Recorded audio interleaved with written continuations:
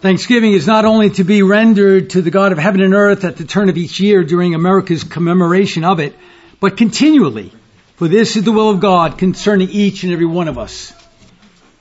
Our Old Covenant reading coming from the Psalms, the psalmist Asaph, writing in Psalm 50. Let me read the first 15 verses 1 through 15, stanzas 1 through 15. Beloved of the Lord, by inspiration of God, the psalmist Asaph writes this: The mighty God, even the Lord, hath spoken, and called the earth from the rising of the sun unto the going down thereof. Out of Zion, the perfection of beauty, God hath shined. Our God shall come and shall not keep silence. A fire shall devour before him, and it shall be very tempestuous round about him. He shall call to the heavens from above, and to the earth, that he may judge his people. Gather my saints together unto me, those that have made a covenant with me by sacrifice. And heaven shall declare his righteousness, for God is judge himself, Selah. Hear, O my people, and I will speak. O Israel, and I will testify against thee. I am God, even thy God. I will not reprove thee for thy sacrifices or thy burnt offerings have made continually before me. I will take no bullock out of thy house, nor he-goats out of thy folds. For every beast of the field is mine, and the cattle upon 1,000 hills. I know all the fowls of the mountains, and the wild beasts of the field are mine.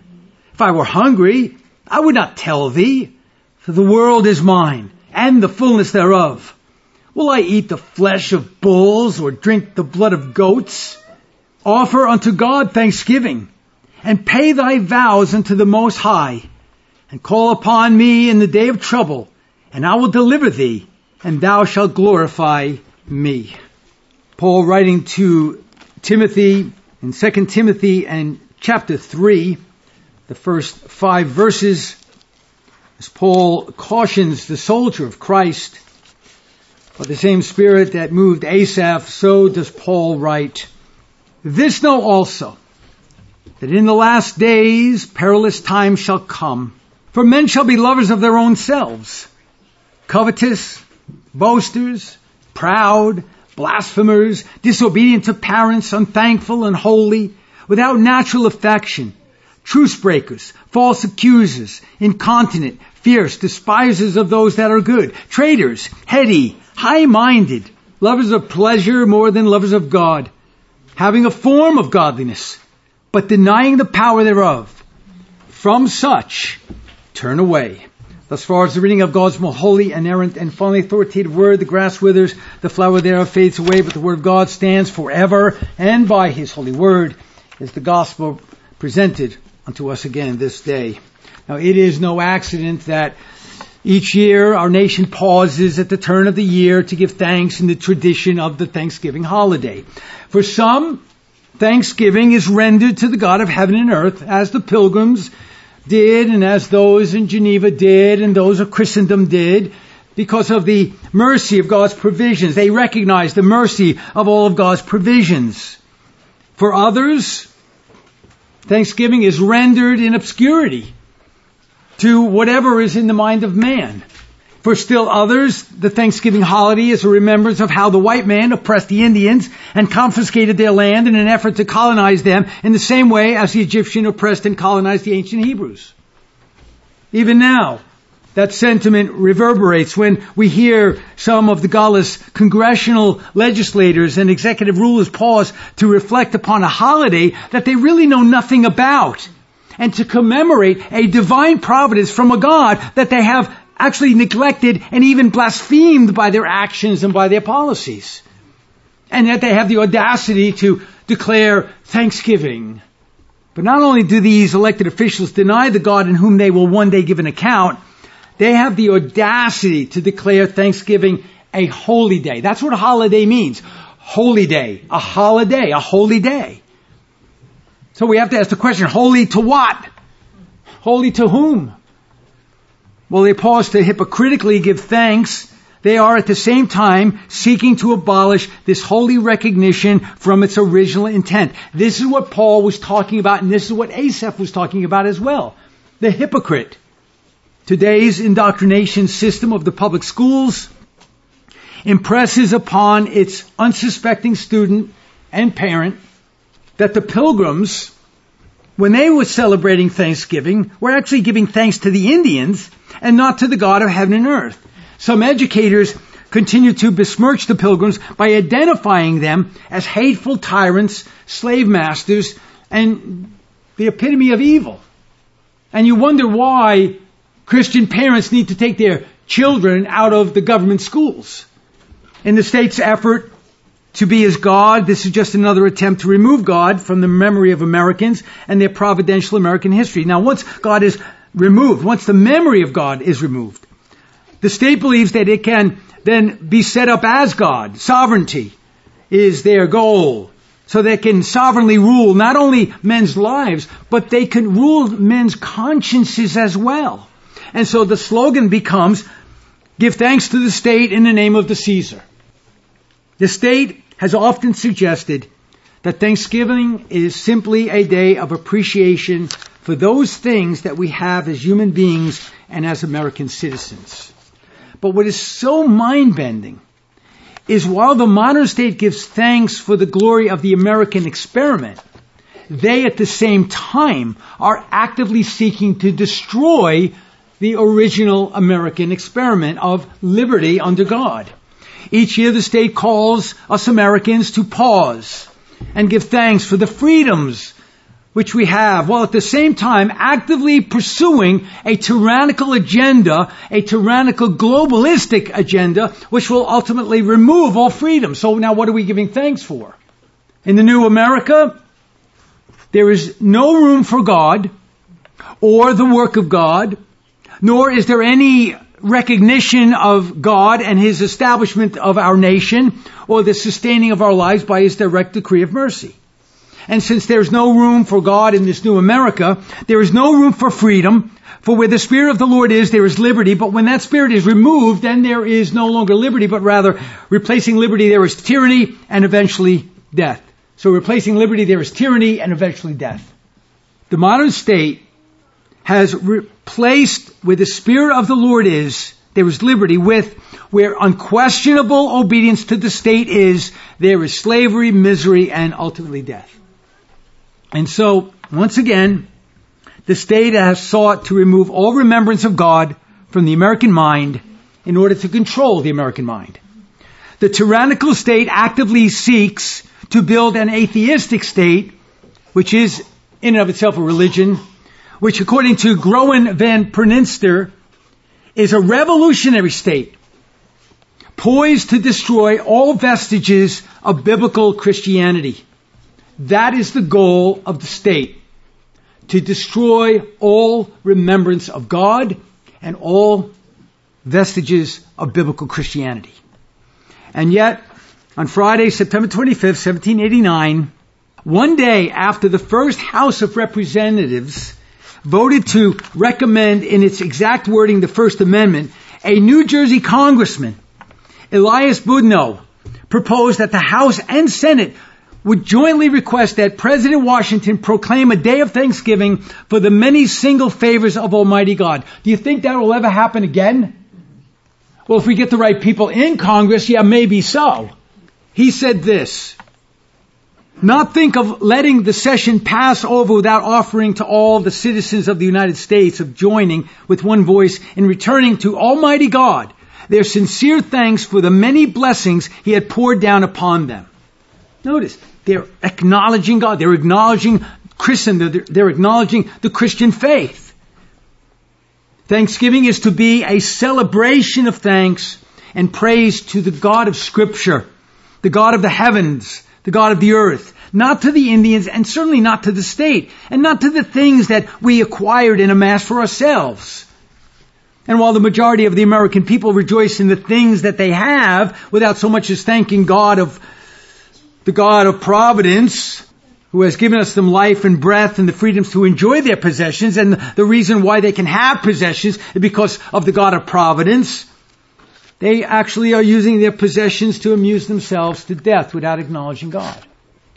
America and its institutional apostasy has forgotten the God who made it the nation that it once was. What Americans, and I'm sorry to have to say this, many Christians today, and all those who forget God have failed to understand is that to forget God is a death sentence. And when a nation forgets God, it is the beginning of the end of that nation.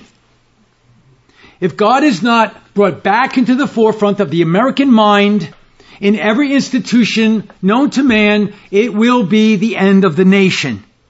Now let's consider for a moment the word of the Lord concerning all those that forget God. Because He knows that when people forget God, there are consequences. There are consequences to certain ideas and actions. Notice Psalm 9, verse 17. The wicked shall be turned into hell, and all the nations, notice, not all the people that forget God, but all the nations that forget God.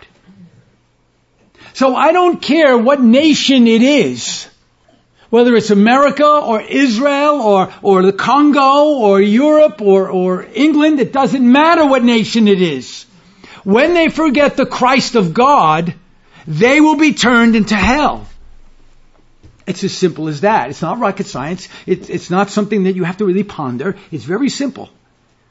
The psalmist Asaph said this in Psalm 50, verse 22. Now consider this, ye that forget God, lest I tear you in pieces and there be none to deliver. Those are fighting words. Those are powerful words. If you forget me, I will come upon you as a ravenous lion, as the lion of the tribe of Judah. I will be as a leopard and a bear, and I will tear you limb from limb. Those are fighting words. In Job chapter 8, verse 13 and 14, we read this. So are the paths of all that forget God, and the hypocrite's hope shall perish, whose hope shall be cut off, and whose trust shall be a spider's web. He shall lean upon his house, but it shall not stand. He shall hold it fast, but it shall not endure. However, it was not the 1789 proclamation that began these future Thanksgiving commemorations to God. A sensitivity to the providential blessings of the Almighty began years before in America, as early as 1564. A small colony of French Huguenots established a colony in Jacksonville, Florida, under their leader René de La Tenière. On June 30th of that same year, the entire colony, you think about it, the entire colony, they joined together to give thanks to God by singing a psalm of thanksgiving and prayer, beseeching Him to continue His goodness toward them. They were reflecting upon God. If you ever got the ministers of certain counties together, to come together to reflect upon God, they might have all different kinds of gods they're thinking of, because they're holding on to different kinds of theologies, and they see God in different lights. But in 1564, they were all on the same page. In 1610, after one of the harshest winters the Jamestown colonists had to endure, during which many died of starvation, you think about this. Day after day, they were burying the dead. And even in light of that, the colonists called for a celebration of Thanksgiving. In everything, they would give thanks, even in the harshest of things. Even in their time of great suffering and sorrow, they still called for a time of thanksgiving and praise to God. The colony had been reduced from the original 409 members to 60 survivors in one winter. And yet, think about the resolve of these people, the faith, and yet they get together and they give thanks. Gary DeMar comments on this incredible testimony. He says, extreme hardship did not deter the survivors from turning to God in thanksgiving.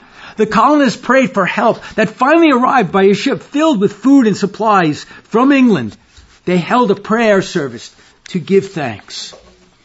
Now by 1619, after 38 colonists landed at a place called Berkeley 100 in Virginia, a commemoration of a yearly Thanksgiving celebration was proclaimed. And so on December 4th, 1619, a day of Thanksgiving was proclaimed as a formal yearly celebration within their charter by these words, quote, we ordain that the day of our ship's arrival in the land of Virginia shall be yearly and perpetually kept holy as a day of thanksgiving to Almighty God.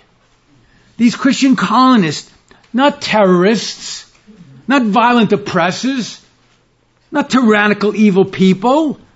Rather, these pilgrims and Puritans who wanted to worship God without tyrannical oppression sought to make Thanksgiving a holy day unto the Lord. It was not so much to be a secular national holiday, but it was a Christian holy day.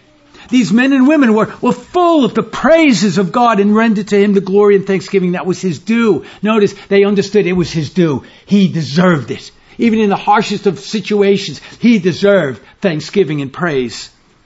Today, however, there's only blasphemy and contempt for God's holy day of thanksgiving, and that even among His people. If you remember, in the not too distant past, the first attack on Christendom, and we don't think about that too much. We just say, oh, that was in the past and it's all over now. No, but the first attack upon Christendom was the attack upon the commandments of God, the Ten Commandment monument. You know, how quickly we forget about that debacle. Then it was upon Christmas. Then upon the historical statues and anything that reminded Americans of their history. You see, we allowed those things. We allowed the Ten Commandment thing. We allowed Christmas to be besmirched. And then they started taking away all the statues. And we stood by. Where was the outcry of the legislators, the powerful men in Congress and Senate, the president, the governors? Where was their outcry? So little by little, they were deteriorating the memory of our history. Now, whatever you think about Christmas, be it Christian or pagan, or the historical statues, the secularists saw these as just another way to reconstruct the culture.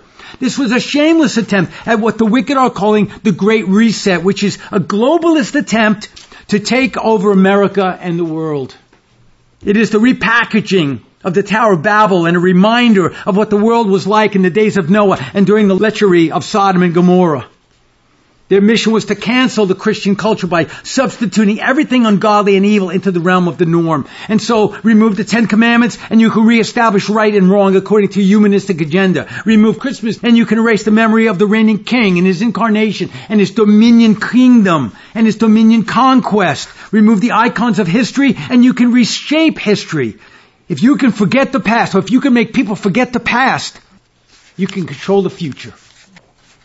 The removal of all of these iconic symbols is nothing short of an assault upon the nation and the people's psyche. It is mind control targeting the future generations. Convert the children and you control the nation. And that's what's happening to the Christians who have put their children in government schools. They're destroying their children. They're putting them on the altar of Baal. And they're sacrificing their children to the God of the state. And you wonder why I'm so adamant about the government schools, about how wicked they can be and are. The anti-Christian state and its weaponized state of federal enforcement institutions have taken the attack on Christ and Christianity a step further by targeting Christian and conservative parents, labeling them terrorists and incarcerating them at will. And this is what happens when a nation forgets God and refuses to acknowledge Him in humble thanksgiving. All right, so that begs the question. Why?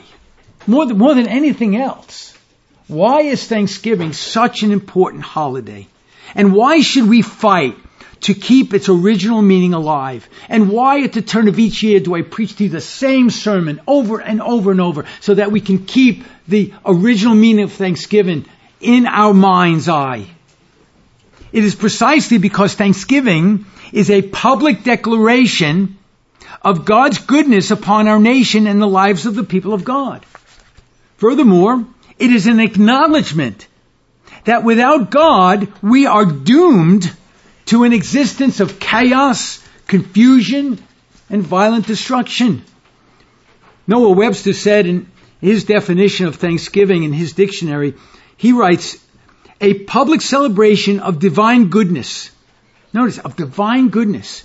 Also a day set apart for religious services, especially to acknowledge the goodness of God, either in any remarkable deliverance from calamities or danger, or in the ordinary dispensation of His bounties. The practice of appointing an annual Thanksgiving originated in New England. It was here, right here, where the original Thanksgiving was proclaimed.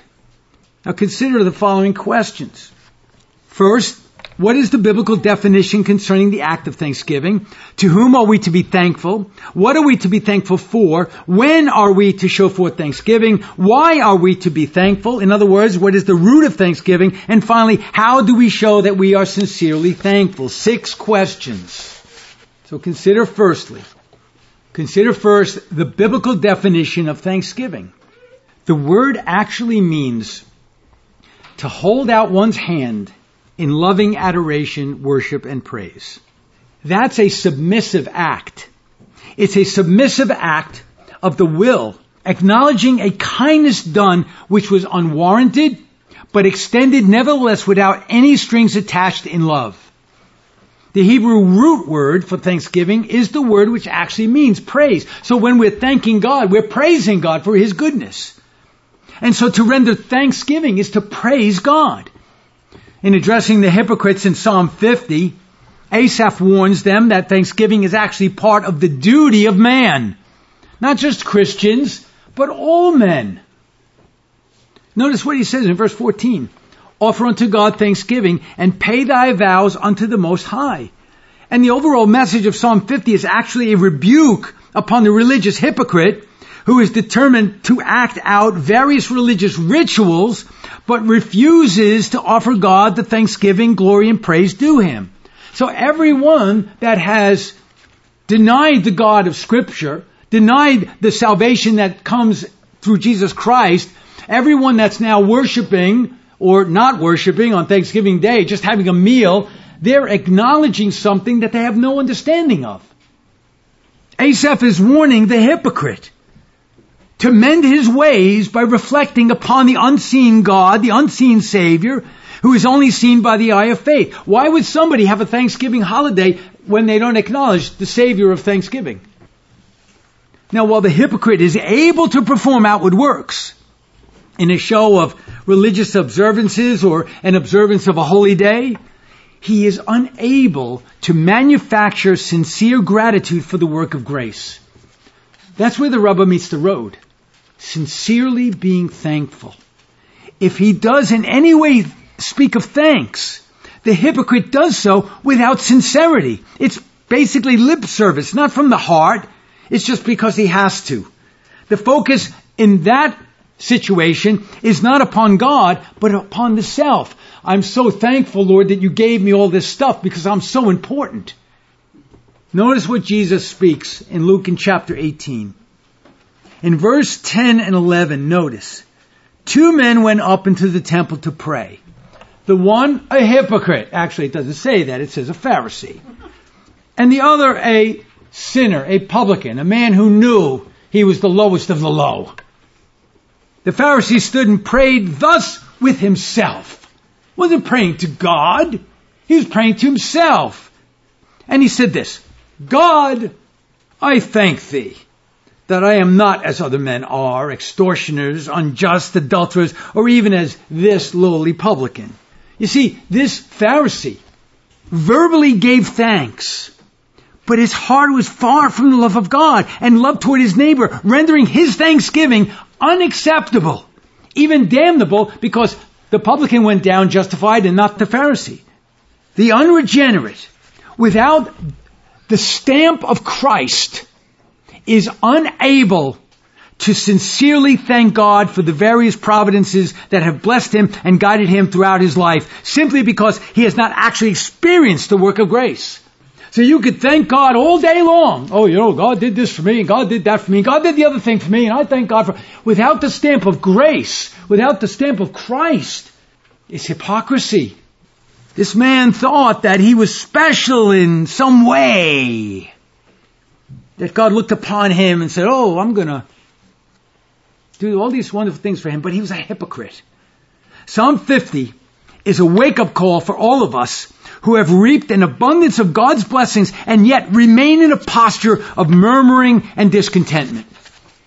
Asaph identifies the hypocrite as one that is deceived by keeping of outward ceremonies in verses 9 through 13 and calls them the legalist. Notice what he says. God is reproving him. He says, I will take no bullock out of thy house, nor he-goats out of thy field, for every beast of the forest is mine, and the cattle upon 1,000 hills. In other words, you're giving me things. I don't need these things.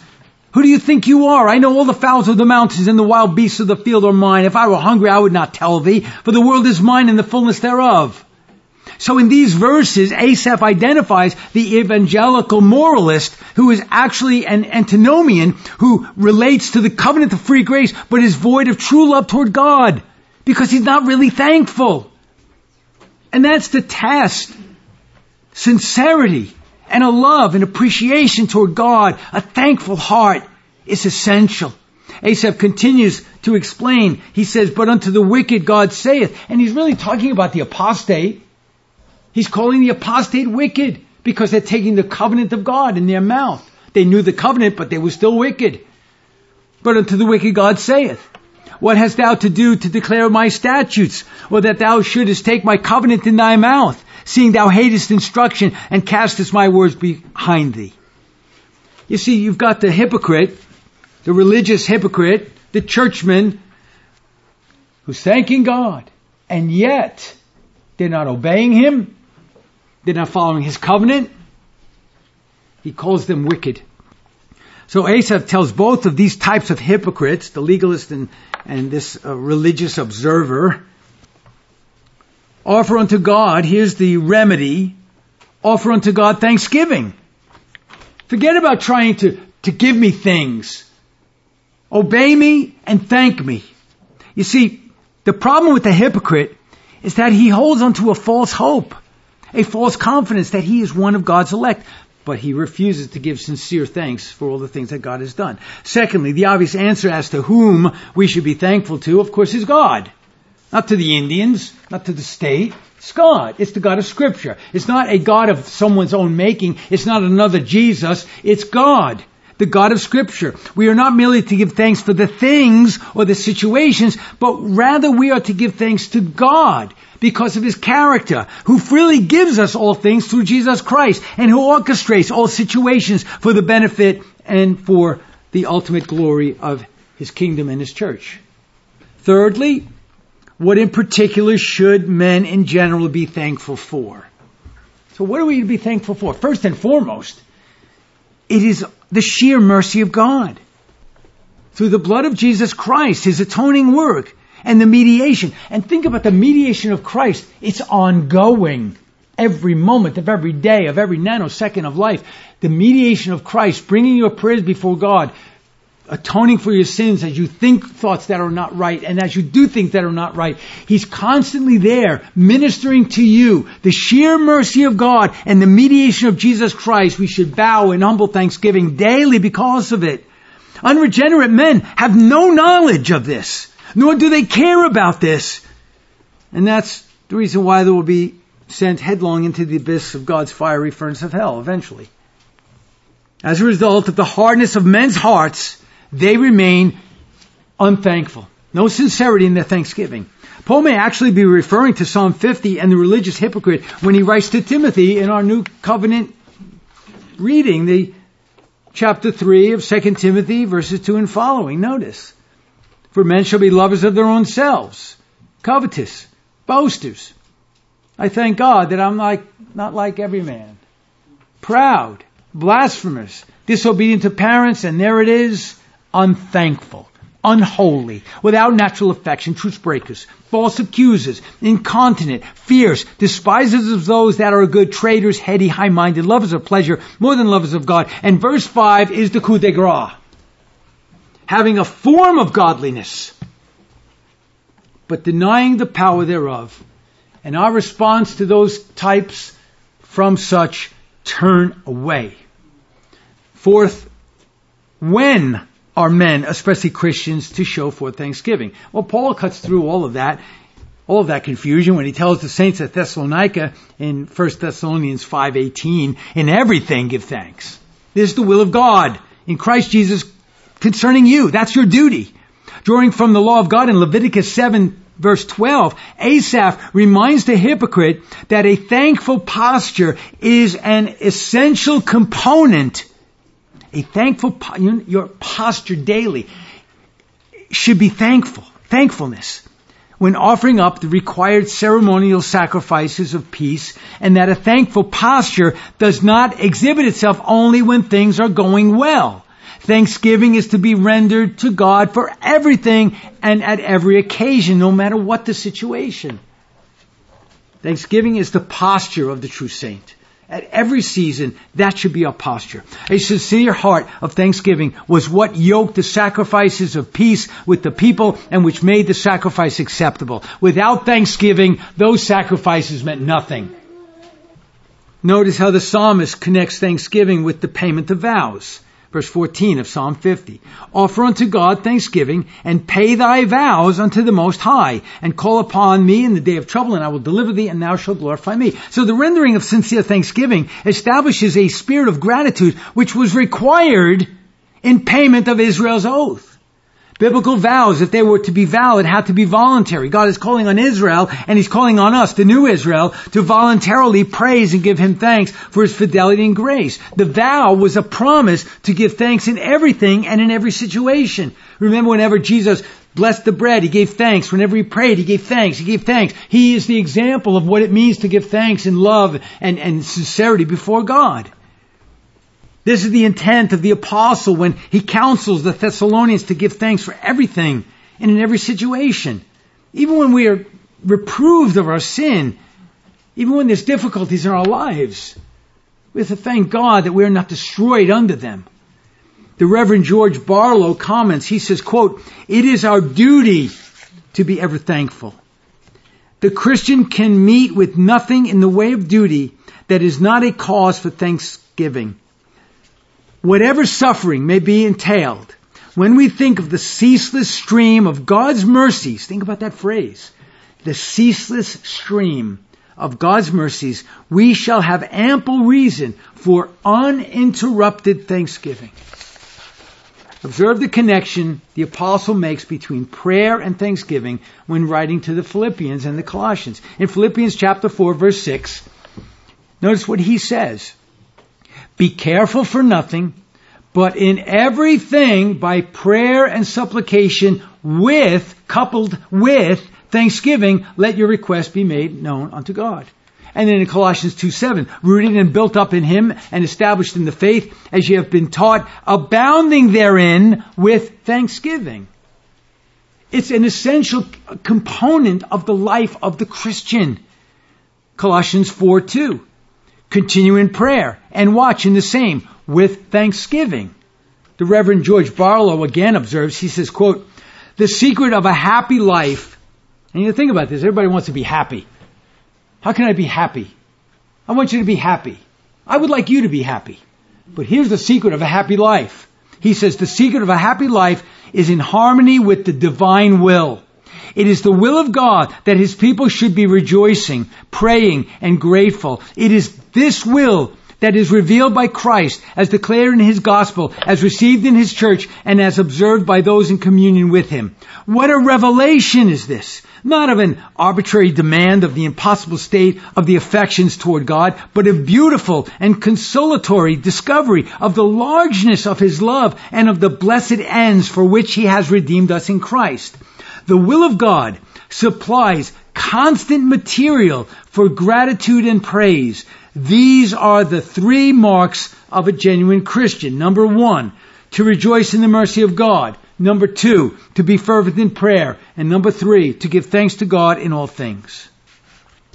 To rejoice in the mercy of God, to be fervent in prayer, and to give thanks to God in all things. Now, throughout the Old Testament, the prophets had lifted up the name of the Lord in thanksgiving and praise. And it just goes on and on. If you look up these words in your concordance, it goes on and on. Let me give you a few examples. Psalm 26:6. "I will wash mine hands in innocency. So will I compass thine altar, O Lord, that I may publish with the voice of thanksgiving and tell of all thy wondrous works." Psalm 69:30. I will praise the name of God with a song and will magnify him with thanksgiving. Psalm 95:2. Let us come before his presence with thanksgiving and make a joyful noise unto him with psalms. Psalm 100 verse 4. Enter into his gates with thanksgiving and into his courts with praise. Be thankful unto him and bless his name. Psalm 107:22. And let them sacrifice the sacrifices of thanksgiving and declare his works with rejoicing. Psalm 116 verse 17. I will offer to thee the sacrifice of thanksgiving and will call upon the name of the Lord. Psalm 118 verse 1. Oh, give thanks unto the Lord, for he is good, for his mercy endureth forever. Psalm 147 verse 7. Sing unto the Lord with thanksgiving. Sing praise upon the harp unto our God. Isaiah 51:3. For the Lord shall comfort Zion. He will comfort all her waste places. And he will make her wilderness like Eden, and her desert like the garden of the Lord. Joy and gladness shall be found therein, thanksgiving and the voice of melody. And finally, Jeremiah 30 verse 19. And out of them shall proceed thanksgiving, and the voice of them that make merry. And I will multiply them, and they shall not be few. I will also glorify them, and they shall not be small.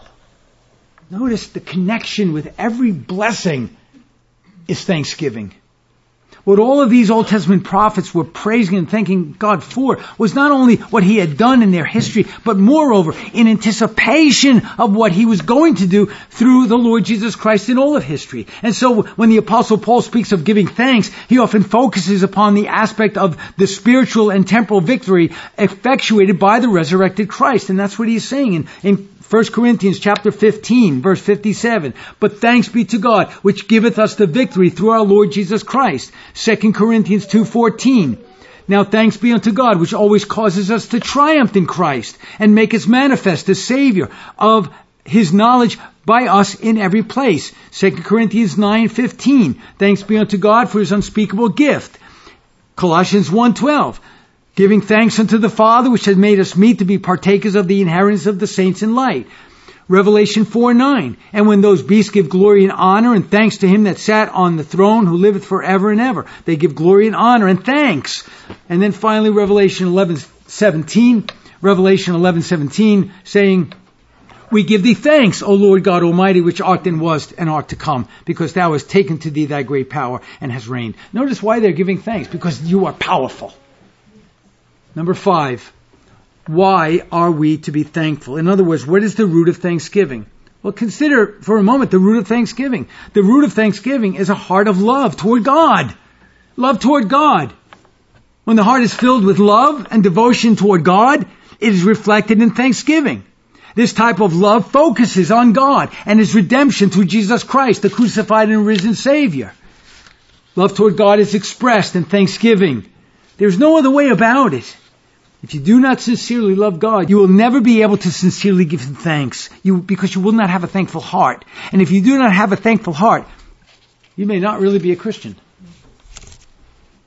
And for the record, or at least to reiterate, a thankful heart does not show itself in giving thanks once in a while over the dinner table or in private devotion or when things go well, but rather the thankful heart is filled with thanksgiving at all times. Thanksgiving is the exercise of love and faith for all that God is and all that God does. I think that's where we mess up. We think we are to give God thanksgiving for what he does. We are to give God thanksgiving for his character. That we can trust him. We can trust his promises because he never lies. We give thanks to God because of who he is. Not just because he has done great things, but the reason why he does great things is because of who he is. So we have to remember, we're thanking God for who he is. He's not like the God of the heathens. He's the God of Scripture. That's why we give God thanks. The sincere contemplation of the mercy of God results in a brokenness. So there's always this brokenness to the point of obedience and praise as well as thanksgiving. And this is to be expounded further to include a love toward our brothers and sisters, a love toward our neighbor, which Jesus declares as the second great commandment. And this is how we show God that we're thankful, by obeying him or by doing what he says and by getting out there and making a difference in the world. The great Puritan Thomas Vincent explains that it is love toward God that excites all other reactions. Just think about that. Everything you do should be fueled by love toward God. And in this case, thanksgiving and love toward our neighbor. He lists 8 considerations for the Christian to contemplate, which can be used to encourage and excite the heart and mind to love God and give Him thanks. First, thanksgiving out of a pure heart, a sincere, loving heart, is the Christian duty. It's your duty. It's not when you feel like it. Oh, I feel like giving God thanks today. It's a nice day out. It's raining. I'm going to the plane. No, it's your duty. Thanksgiving is a duty. It is the will of God, and thus it is the commandment of the sovereign King that you humble yourself and you bless Him by thanking Him, no matter what the situation. Secondly, Thanksgiving is a privilege. Those who honestly and sincerely thank God do so out of the Spirit's prodding, and it is of the highest privilege to be moved by the Spirit of God. The only way you give thanks sincerely is because the Spirit is working in you. What a privilege that is. To have the Creator of the universe to be working in you, moving you, to thank God. And so whenever we thank God, it is because He has given us something that was not part of our being to begin with. The privilege is that we have been given something from God. Think of it, God has given you something you didn't have before, and moreover, that you never deserved in the first place. You've been given by the Spirit working in you a heart to love Him. You didn't have that before. And you never deserved it. You still don't deserve it. None of us do. We have been given a heart to love Him, and therefore a heart to thank Him and praise Him, and the wonder of being able to pray to Him. Thirdly, thanksgiving is a great honor. Just think about the honor. We have the honor of thanking God. We have God as our Father. He's also the universal King of the universe, and He gives only to His own, conferring upon them a great honor, which in turn thanks Him for such a mercy. Number 4, there is also wisdom in thanksgiving. When we render thanksgiving, that is wise. The beginning of wisdom is the fear of the Lord, and that fear is an honoring and awe-inspiring aspect of the saint, and this impresses upon the mind of the Christian exactly who God is and what is commanded of Him for His own benefit. And so it is in the saint's best interest. In other words, it is in his wisdom to give thanks to the Lord. It is folly not to give thanks to God. The psalmist says this in 105 verse 1, "Oh, give thanks unto the Lord, call upon His name, make known His deeds among the people." Number 5, there's also an excellency in thanking God. Knowing that God is well pleased with thanking Him, that knowledge in and of itself is an excellency of knowledge and understanding. We have been given the excellency of this knowledge that God is blessed. Could you imagine? Puny people. We are dust. And we can please God by simply thanking Him. We can please a Creator, the Creator of the universe. He is blessed. He is joyful. He is happy. He sings over us when we thank Him. What great power He has given to His saints to give Him thanks. So there's an excellency in thanking God. Paul tells the Philippians this. Philippians 3 verse 8. "Yea, doubtless, and I count all things but loss for the excellency of the knowledge of Christ Jesus my Lord, for whom I have suffered the loss of all things, and do count them but dung, that I may win Christ." Number 6, there's also the necessity of giving thanks. The rendering of thanksgiving is a character dynamic of the regenerate individual. It is a necessary attribute for the Christian, without which one remains doubtful of his or her conversion. If you have trouble thanking God, then you need to go back and examine yourself. Number 7. And let me put it this way. If you're constantly complaining about your station in life, or what God didn't give you, or what this didn't go well, or that didn't go well, you need to check yourself. Number 7, there is also a usefulness in the giving of thanks, because it reminds us that He's generous. And He's generous because He understands that we are so needy. You see, the problem with man is they don't think they need God. They don't think that they're poor and needy. We must ever be so conscientious of our need for His charity. And when He gives that charity, as He does constantly, we give Him thanks. By accepting the poverty of our body, by accepting the poverty, the impoverishment of our soul and spirit, in light of the grace that has been given to us, we, out of sincere necessity, ought to give thanks. And finally, Thanksgiving should be a delight. It should be a delightful practice to thank God for all of His benefits. The Christian should naturally take delight in thanking God, knowing that God delights in us when and only when we are sincerely grateful. As the apostle declares, and as all of us should likewise declare, thanks be unto God for His unspeakable gift.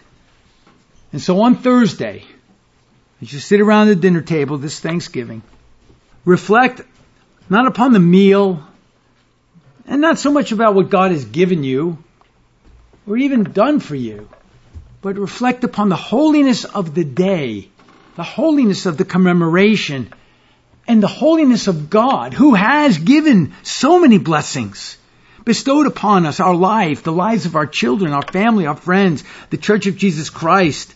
And then we thank God for His mercy. Even as we experience adversity, we are to know that God is with us. And because we know God is with us, as David even declared himself, yea, though I walk through the valley of the shadow of death, I will fear no evil, for thy rod and thy staff, it comforts me. And I can therefore be thankful. So even in adversity, fear, chaos, confusion, sickness, we could be thankful. And so as we experience adversity, we thank God for the lessons that we might glean from that adversity. May the Christian community take a renewed consideration as to the importance of giving thanks. For this is the will of God concerning you. This we shall do, God helping us unto the praise of the glory of His grace. Amen.